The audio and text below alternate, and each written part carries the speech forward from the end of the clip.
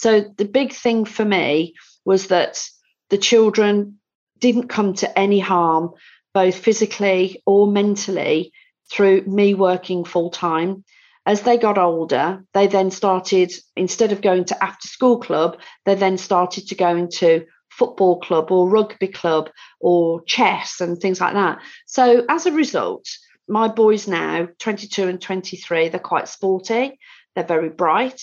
They're very sociable. They can talk to anybody at any age group, really, and they're very polite. And I have been sort of complimented on how polite and sort of lovely the boys are because they're well-rounded. But that makes the time that you are with them so much more important, that is quality time, and that they aren't just plonked in front of a TV. Welcome to the Big Careers, Small Children podcast. My name is Verena Hefti. I am the CEO and founder of the social enterprise Leaders Plus. I believe that no one should have to choose between the senior leadership role they dream of and enjoying their young children. In fact, too many brilliant people, especially mums, get stuck on the career ladder when they want to look after their children. This leads to gender inequality and the same stale, mostly male, white middle class people leading our organizations in executive boards. We can change this together. In fact, my hope is that many of you listening to this podcast will progress to the most senior leadership roles imaginable, where you make decisions in the future that make our world a more equal and better place. I also want you to get involved beyond the podcast. So if you want to do so, have a look at our website. There are always events that we're putting on.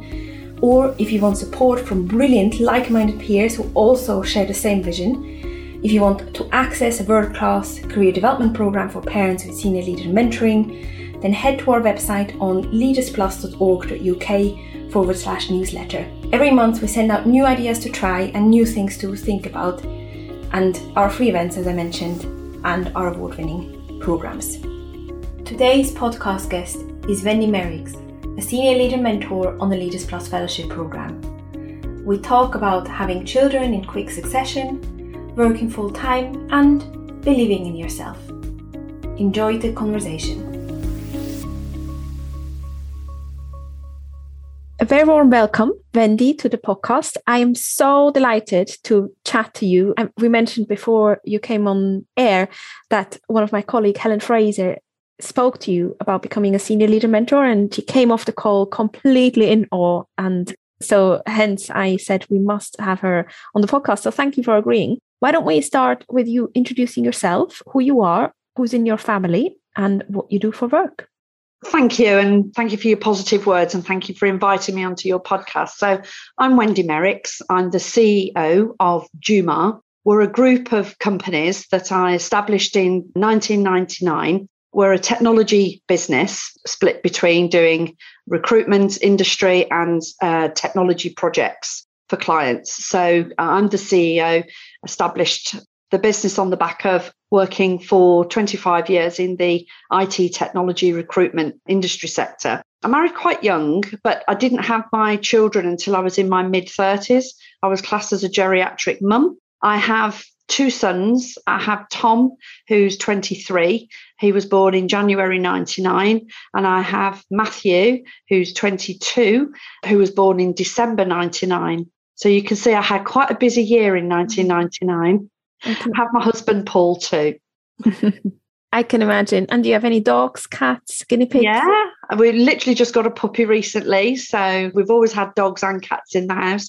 So I have 3 cats, Ozzy, Millie and Finley. And we've just got an 11-week-old fox red Labrador who's causing chaos in the house as well. So as well as a busy job, and we've got a busy house with children and pets as well. I bet. Oh, sorry, I forgot to mention that we've got 40,000 other pets, which is our bee collection in the garden. So my husband and I are beekeepers as well. Oh, I am very jealous and also very impressed. Can you tell me just about if there is something that you've changed your mind on over the years of combining an ambitious career with young children? Is there something that you used to think was true, that you don't think is true anymore? Well, the obvious one for me really is that I thought that it would be really, really difficult to have a career and get into a very senior role. I thought that I would always be sort of looked on less favourably because I'd got such a young sort of family, but that is just something that's not true.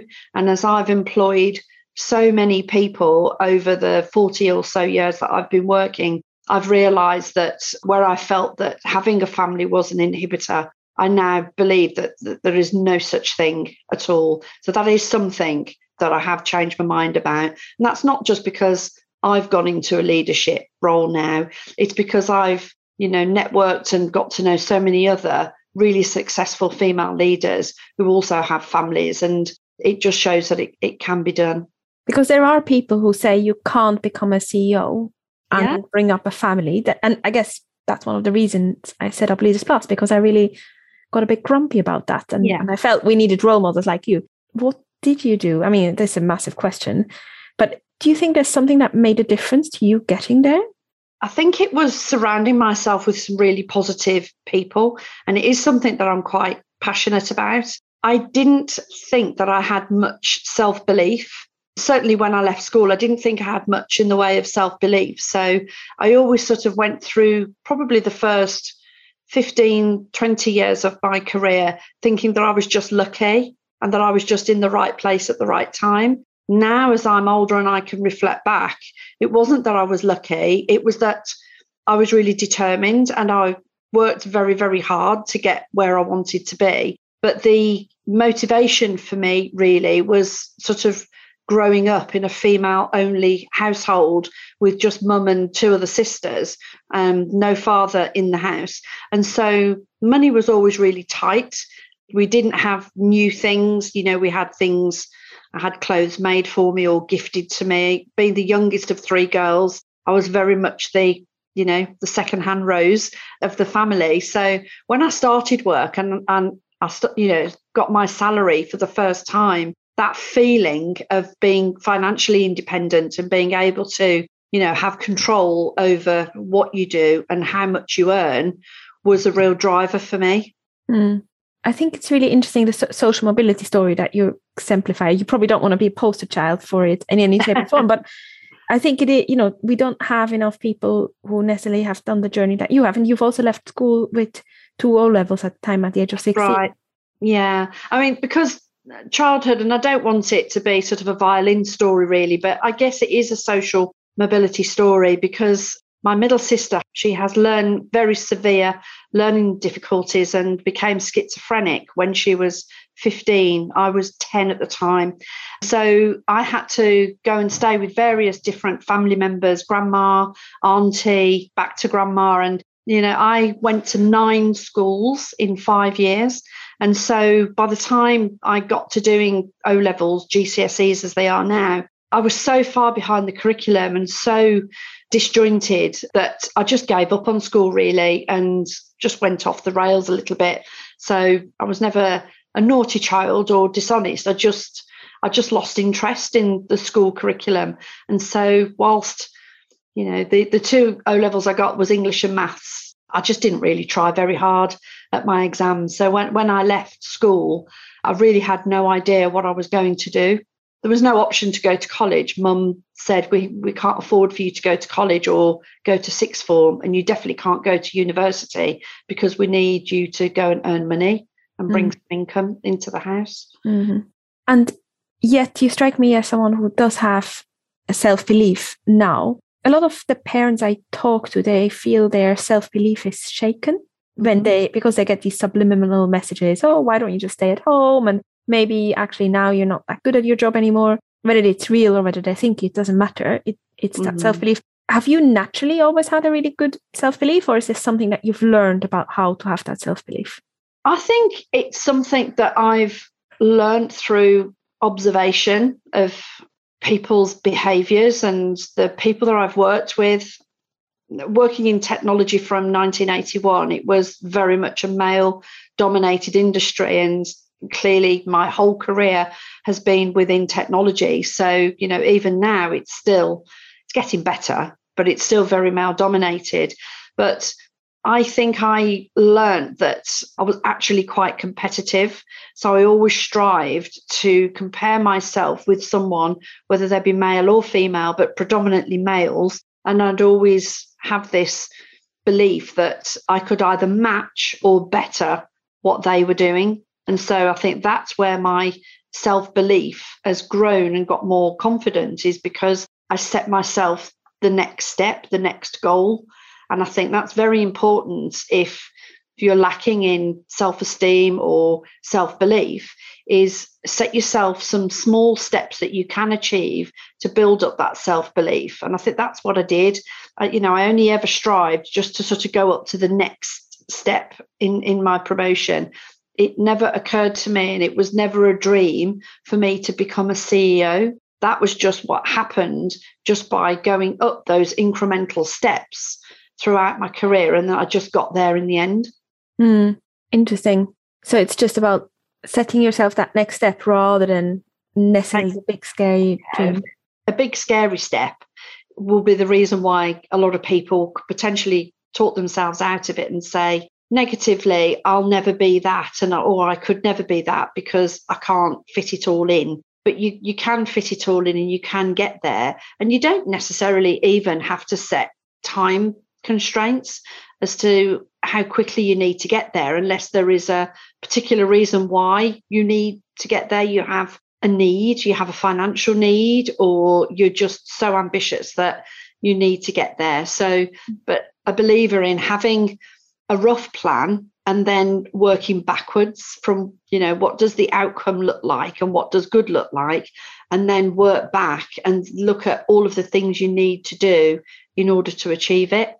And you mentioned it's a male-dominated environment where you work in. I'm making an assumption, correct me if I'm wrong, but it's also quite a private school educated, dominated environment. It might not be the tech sector. A lot of them are. If it's not privately educated, there's quite a lot of grammar school educated. But what's more prevalent is that there are a lot of graduates. A lot of people have been to university, which I didn't have that experience. And that's why, I have a certain amount of young people that we employ that, will come from, that graduate background. But from, my own sort of background from a social mobility, we always take on a similar number of people that come straight from school or people that don't have degrees. So we don't insist that people have degrees. If they have a degree, then that's nice to have. But we, in any of the roles here, regardless of what it is, we don't insist that they have to be degree educated. Fantastic. And did you ever feel that there is a pressure to become like the others in your field? So be that like the men or like people who are from a different background than you? Not pressured to become like them, but what I think I was going to say then that I was quite lucky. No, I wasn't lucky. I worked with a group of people that appreciated what I brought to the team, the contribution that I made to the business and what I contributed. And there was always this expression, Wendy's just one of the lads. Wen's one of the boys. We go out, Wen, can socialise and party just like the boys can.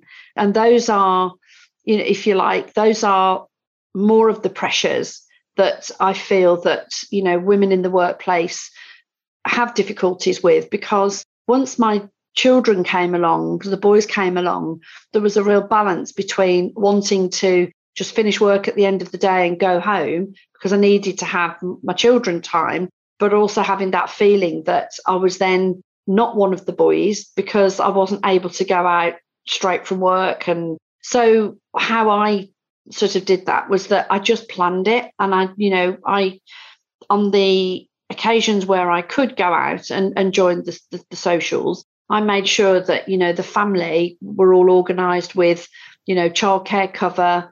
And, my mum would come and look after the boys. But, my husband and I would share the child responsibility, which gave me the opportunity to still go and socialise and be a part of the team. So I guess that there would have been some pressures there at some point, but it was really more that I felt like I was missing out if I didn't go out sometimes. And do you have any tips about what engagements to choose or how to not feel like you're left out if they're always going out to a particular bar and you just can't do it? So I would generally go out when the majority of the team are out, because not everybody didn't go out every night, and now people don't go out every night. But it's when the majority of the team go out, or you're doing something, you're doing an activity. So, for example, if they says, right, we're going to go bowling or we're going to go to an event, I would choose those times to go when the majority of the team are out, rather than feeling that pressure to just pop out for an hour after work when there's only one or two or a smaller group going out. So I just chose the events that sort of got maximum exposure to all of my peers and leadership team. And it sounds like you were in a very hectic, busy environment. Can you describe to me, just paint an image of what happened when you first had your first baby? I think you said you had him via IVF. Yes. So, of course, the difficulty of having IVF is because it's very time consuming, but it's also very stressful as well. It's a huge pressure on your relationship at home, but it's an even bigger pressure when you're in the workplace. And by the time I had the boys early in 1999 and formed the business in late 99, but didn't actually leave and start until just early into 2000, not long after I had Matthew. So my day would start between 5 and 6 a.m. So I would get the boys up, get them ready. Well, when I had my first baby, I would get up and get him ready. When I did go back, I went back to work after 10 weeks after having my first baby. And I went back after 16 weeks when I had my second son, Matthew. So I would be in the office for 8:30, because obviously before COVID, then it was you went into the office or you were out visiting customers. So I would leave my son with a nanny that we had at the time, and then I would go into work for about sort of 8:30.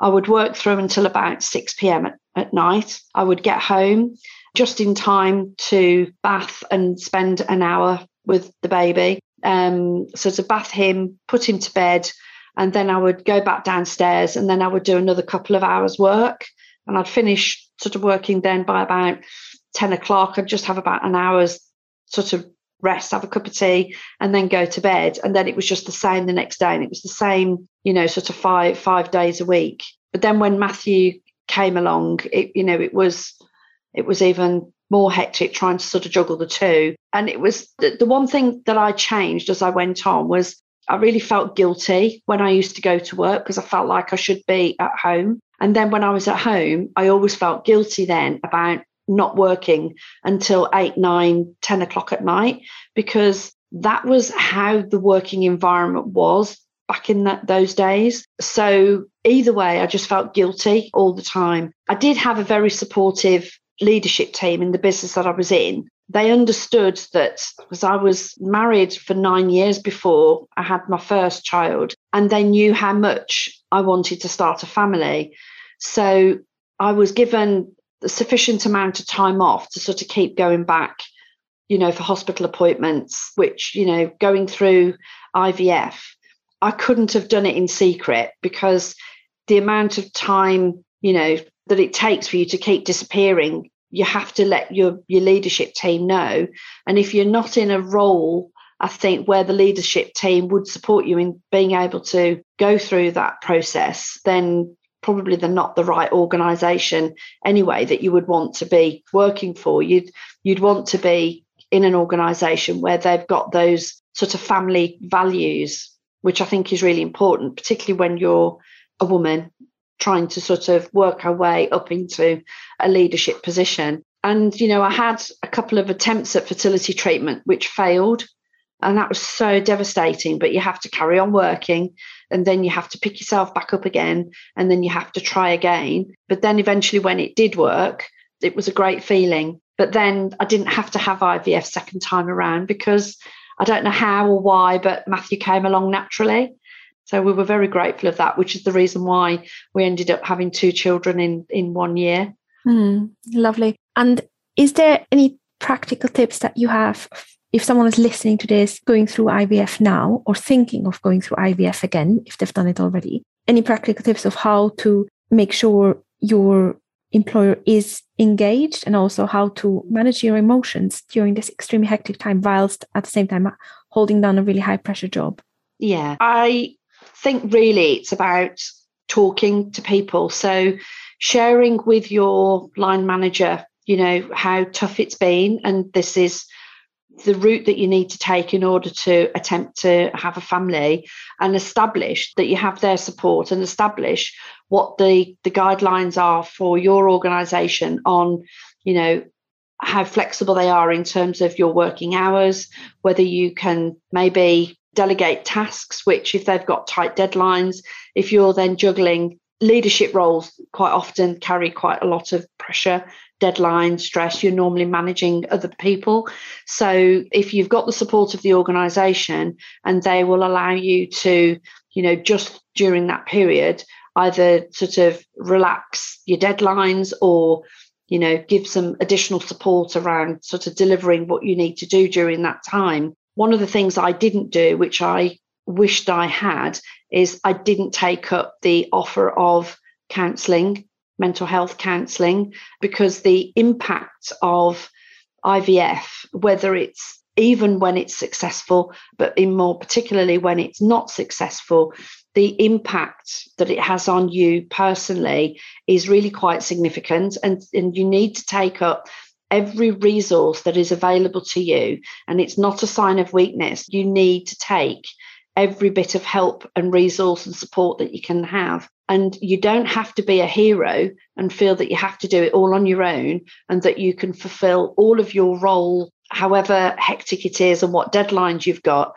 If your organisation offers you additional help or somebody to come in temporarily to help you, don't refuse that help.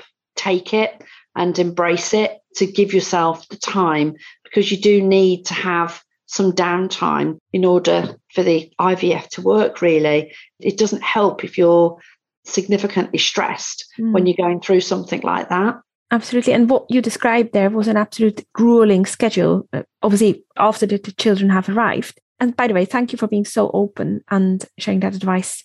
I'm sure our listeners will find it very insightful.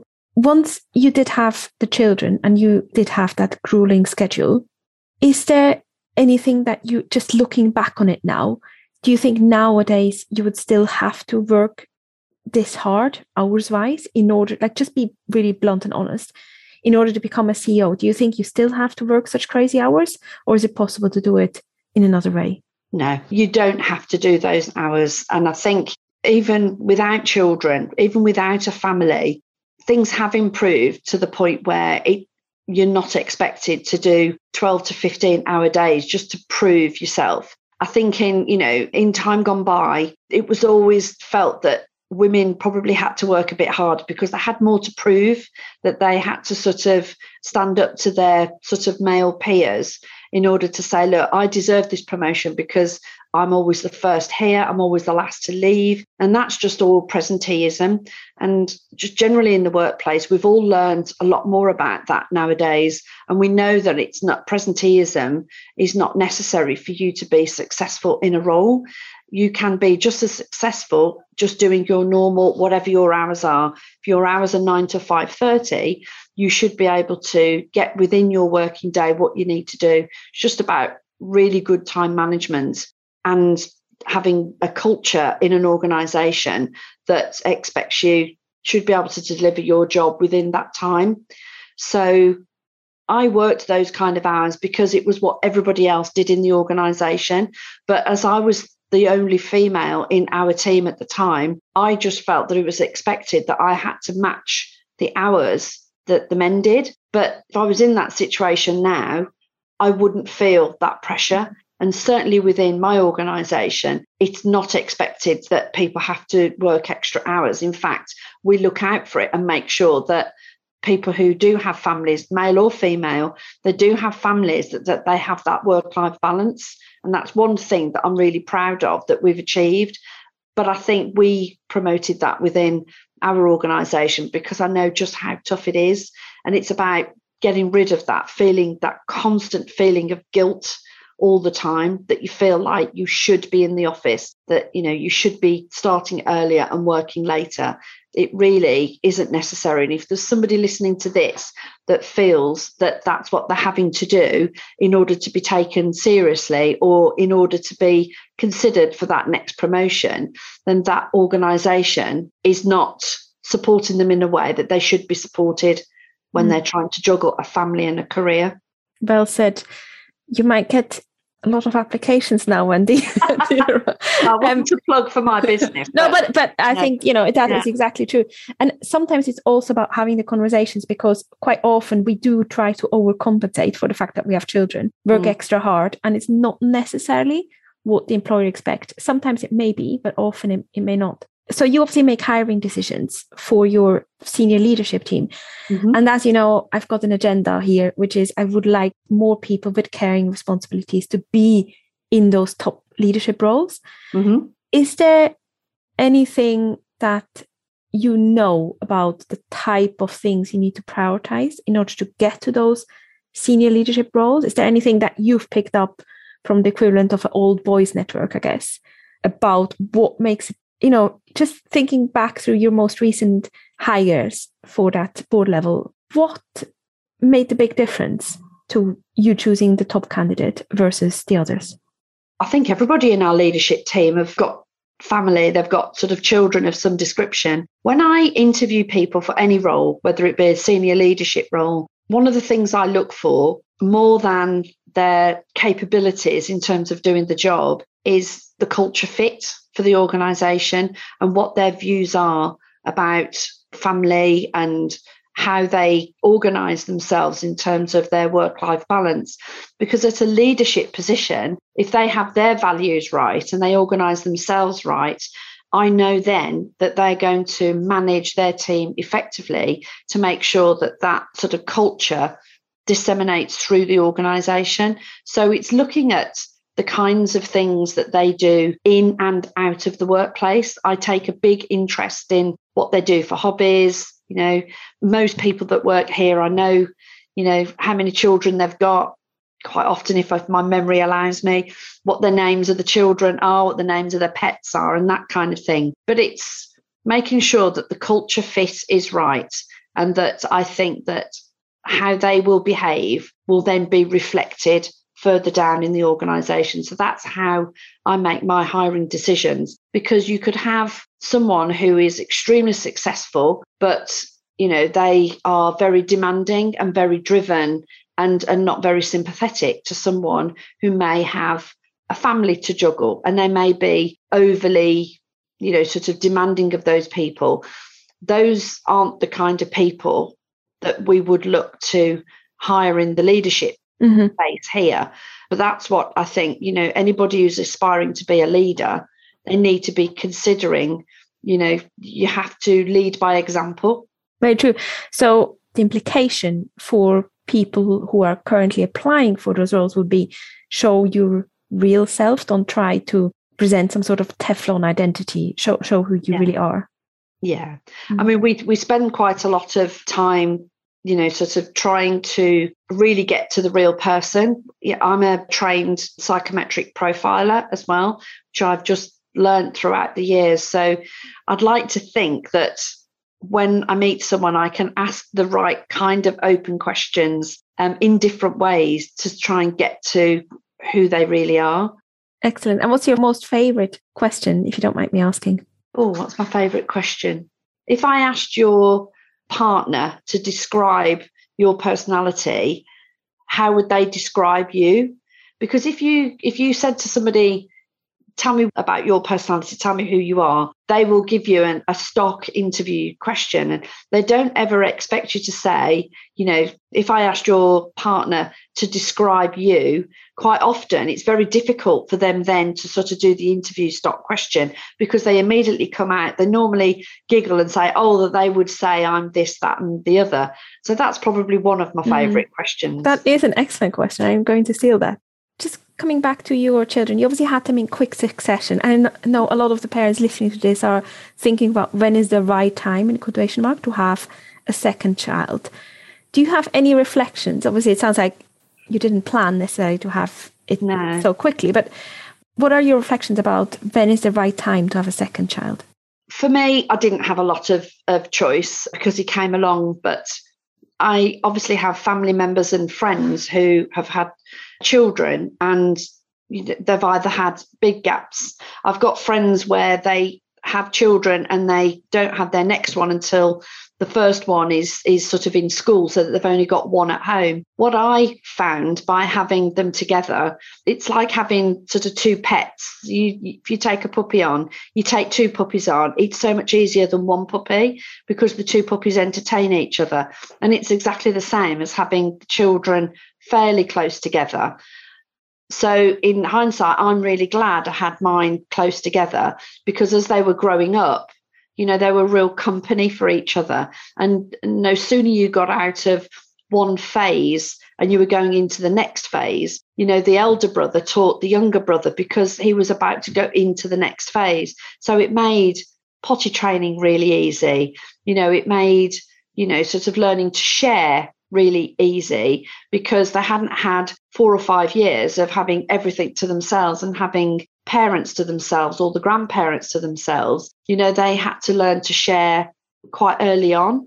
And so when they went to school, that wasn't something that there was an issue. You quite often hear stories where, they had tantrums at nursery because they were playing with the toy and another child came along and took it off them. Well, mine would have said, okay, you have that, then I'll go and find something else to play with. But also I socialised them a lot when they were younger. So in hindsight, I'm really glad I had mine close together. But it depends on what support mechanisms you've got. I had my mum who helped me sometimes. I also had a nanny for the first 18 months. And then I decided I wanted to put them into a nursery because I wanted them to socialise more with other children rather than it just being the two of them. So that's what I did. And just having the nanny in the early days just sort of really helped, because it meant I didn't have to take them somewhere to drop them off. The nanny came to the house and, and it was a lot better organised, because the nanny then prepared meals, did their washing and ironing. And so around the children, it meant that when I saw them, I wasn't having to be doing washing and ironing and doing prep. It meant that when I saw them, it meant that I could actually spend quality time with them. And that's what a lot of people say who do have the financial resources to have a nanny, that it really helps because some of the day-to-day things are taken care of. Statistically, you probably shouldn't be where you are, a CEO of leading a really significant multi-million-pound company, I think, yeah? Statistically, a lot of women with young children do not get into your position. Reflecting back, what would you like to pass on? I guess what moments that have shaped you would you like to pass on to the next generation? You're mentoring some women through various initiatives, including via the Leaders Plus Fellowship Programme. What are the key moments or realizations that you want to pass on that have made a difference to you, that you think will make a difference to others? Surrounding yourself with positive people, picking a role model. So actually sort of choosing someone that you would want to aspire. If you have a particular role or a career that you are aspiring to do, choose a role model that is doing that role now, or that job, or has had a similar journey to what you want to go on, and connect with them and ask them to be a mentor and actually help you through the stages that you want to go through. I was influenced by a couple of people. Actually, both of them were men. There wasn't a female role model, although I've got to know a lot more over sort of the recent 5 or 6 years. And I've joined a number of sort of female leadership groups. I'm a member of probably 5 or 6. And I'm really inspired by the people that I meet. So I take 3 hours a month to make sure that I network and attend events where I sort of sit and spend time with other female leaders and listen to their journeys. And every single month I meet with them, I learn something new. And even though I've been running my business for about 20 years now, every day is a learning day. So the things that I would recommend is positive people, choose, a role model, and definitely go down the mentoring route to get you where you want to be. That's excellent advice. Thank you so much. And you've got sons. Do you have any advice for them about how to combine big careers with small children? Obviously, they don't have children yet, right? No. They have girlfriends. I've told them both that I insist that I need to become a grandma at some point, jokingly. But I've just said I would absolutely love to be a grandma. So they have obviously seen their mum, who's always consider to be a really successful businesswoman. And I know that they're proud of what I've achieved. So I think they would really probably follow how I've brought them up. And that is, I always had a rule once they were collected from nurseries that whenever I was with the boys, I would never took a work phone call. So the work phone was put to one side. So work was work. And when I was with the boys, I was with them. So I've always encouraged them to be present. So whatever they're doing, be present with what you're doing. And certainly when you have your own children, you can have a career, but make sure that when you have your time with your children, that you're actually there with them and you're not with them, but you're on the phone doing a business call or something like that. That's really helpful reflection. A lot of people listening will feel under a lot of pressure to spend as much time as possible. They might feel guilty or being told they should feel guilty about working full time. And is there anything that you can reassure? So people sometimes feel they have to work part-time in order to make sure that their children still like them and they've grown up. Nothing against working part-time, but is there anything you can say to reassure people who do feel that pressure and feel that they don't spend enough time with their children? Absolutely. I think the first thing, I've never worked part-time, never. So I worked full-time throughout all of their childhood. And my boys, at times, if I had to go out early for a meeting and neither of us could drop them off at the usual school time, they would even go to morning club and then after school club. So they were dropped off at 8 o'clock in the morning and they were not picked up until sometimes 5:30, 6 p.m. at night. Right. The biggest thing is the children are not going to come to any harm because you work full time. Your children will be socialized. They will be entertained. They will be doing things. And as they get older, those things will change. When they're in their early formative years, they will be just learning coordination skills, early reading. They'll be, just having fun in sand pits and, probably doing more exciting things than if I picked them up and took them home. Would I have a water play, a sand pit, a whole host of toys? The danger is that they could come home and you could just plonk them in front of the TV while you start getting dinner ready. Because at the end of the day, if you've got children, it's not just about being children, but you're a wife and you've got a home to run, you've got washing and ironing and housework to do. So the big thing for me was that the children didn't come to any harm, both physically or mentally, through me working full time. As they got older, they then started, instead of going to after school club, they then started to go into football club or rugby club or chess and things like that. So as a result, my boys now, 22 and 23, they're quite sporty. They're very bright. They're very sociable. They can talk to anybody at any age group, really. And they're very polite. And I have been sort of complimented on how polite and sort of lovely the boys are because they're well-rounded. But that makes the time that you are with them so much more important, that is quality time, and that they aren't just plonked in front of a TV. So no, I wouldn't change it. If I had my time again and was told you need to work part-time, I would ask why. Why is that then? I feel that I could juggle everything. But as I say, the children were not harmed or damaged in any way by me working full-time. And if you spoke to my boys, you would find them very happy, contented and well-rounded. And it sounds like they still like you and they still speak to you, which is still at home. We go on holiday together still, and we spend time together and we have fun together. That is so reassuring to hear, I'm sure, for many listeners and myself included. So thank you for sharing that. Self-belief has been a bit of a theme in this conversation, and I'm going to put you on the spot too, and you can opt out of this if you want. But I would like you to share. So if there's someone who's listening and struggling with self-belief, I would like you to come with 1 or 2 additional practical things they can do this week. So you mentioned about role models and seeking out a role model. Is there any other practical thing they could do this week in order to boost their self-belief if everyone around them is dissuading them and they're overwhelmed with the workload and the responsibilities? Oh, it is putting me on the spot because I've not thought about the answer to this. But the first thing that comes to mind is to look at what you've achieved already. So whether that be that whether you've already gone through university and you've got a degree, that's an achievement.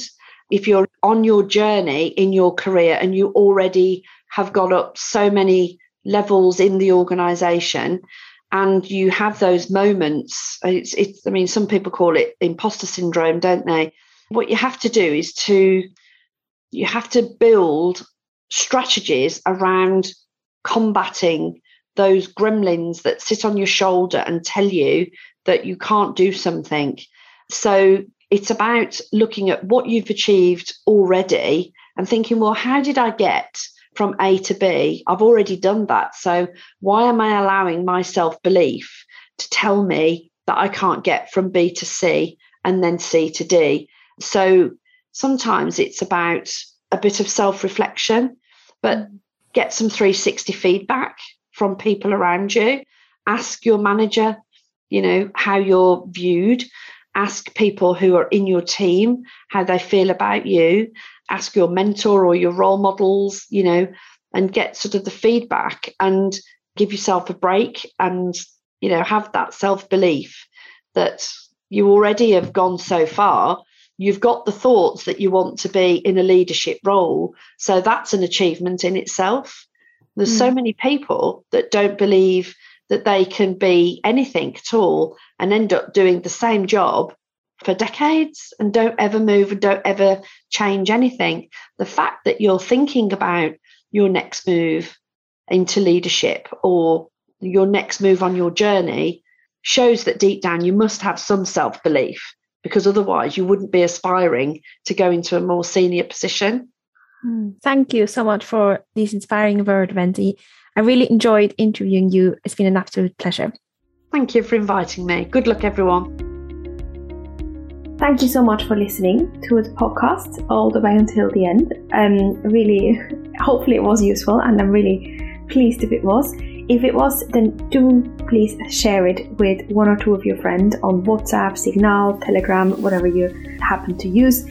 It's been wonderful to see the podcast grow so much over the last few months, tripling the listener numbers, but we're hoping to grow it even more because there's some dream guests of mine. For example, I would love to interview Brené Brown, and I would love to interview more CEOs, and there are plenty of people on my dream guest list. So I guess some of them, they want to have even higher listener numbers. So do help us out by sharing it far and wide so we can get all those amazing guests. And I would also love to answer more of your questions, and we figured out a way to do this. So if you head over to speakpipe.com/big careers small children, that's speakpipe.com/big careers small children, you can send a voice note with one of your questions, which we can then put to one of our upcoming guests as part of the podcast conversation. And I think that would be a really interesting way to get you to participate and make the podcast even more about what you need to hear. We've got some brilliant people come up. We've got a CEO who works part-time. We have a HR director. We have someone who works in a really male-dominated environment. We have someone who has been the first one in her organization to work part-time in a senior role and applied for a full-time job, but then negotiated for it to be part-time and so on. So yes, but the bottom line is please send me your comments and most importantly your questions. So speakpipe.com/bigcareers-small-children. If you just want me to listen to your message but not include it, then please say at the beginning that you want it to be kept anonymous and we won't include it. But other than that, we might include your message in the podcast itself. So just let us know if you don't want that to happen. And also, we've been doing a lot of work behind the scenes to think about what more we can offer you. One practical thing is that we are putting on quite a few additional open events for people that aren't part of our community yet. The best way to find out about those will be to sign up to the newsletter. So in the next newsletter, there will be a long list with events, both for employers and for individuals that you can sign up to. We've got one, for example, for people who are pregnant, and we'll have one about dual careers. So if you are a couple and both of you are working in high-power careers, how do you survive, or even is it possible to thrive? Do sign up to the newsletter if you want to be kept in the loop about that. There are also other events and opportunities all on the website. The fellowship is running once a year. So if you want to be considered for that, the best way is to make sure that you go on leadersplus.org.uk/register interest. It's a 9-month program. You get a senior leader mentor. Basically, they're amazing senior leaders who have lived experience of balancing young children and a career and who want to support others. You get an amazing program of workshops to support you progress your career with young children. I won't go into too much details. You probably have heard about it, but there are always funded places and hardship fund places. So for those, it's worth being on the list early and therefore go and register interest. I think that's all I wanted to say to you today. Thank you again for listening, and any questions, comments, just go to speakpipe.com/bigcareers-small-children. Thank you very much, and speak to you next week.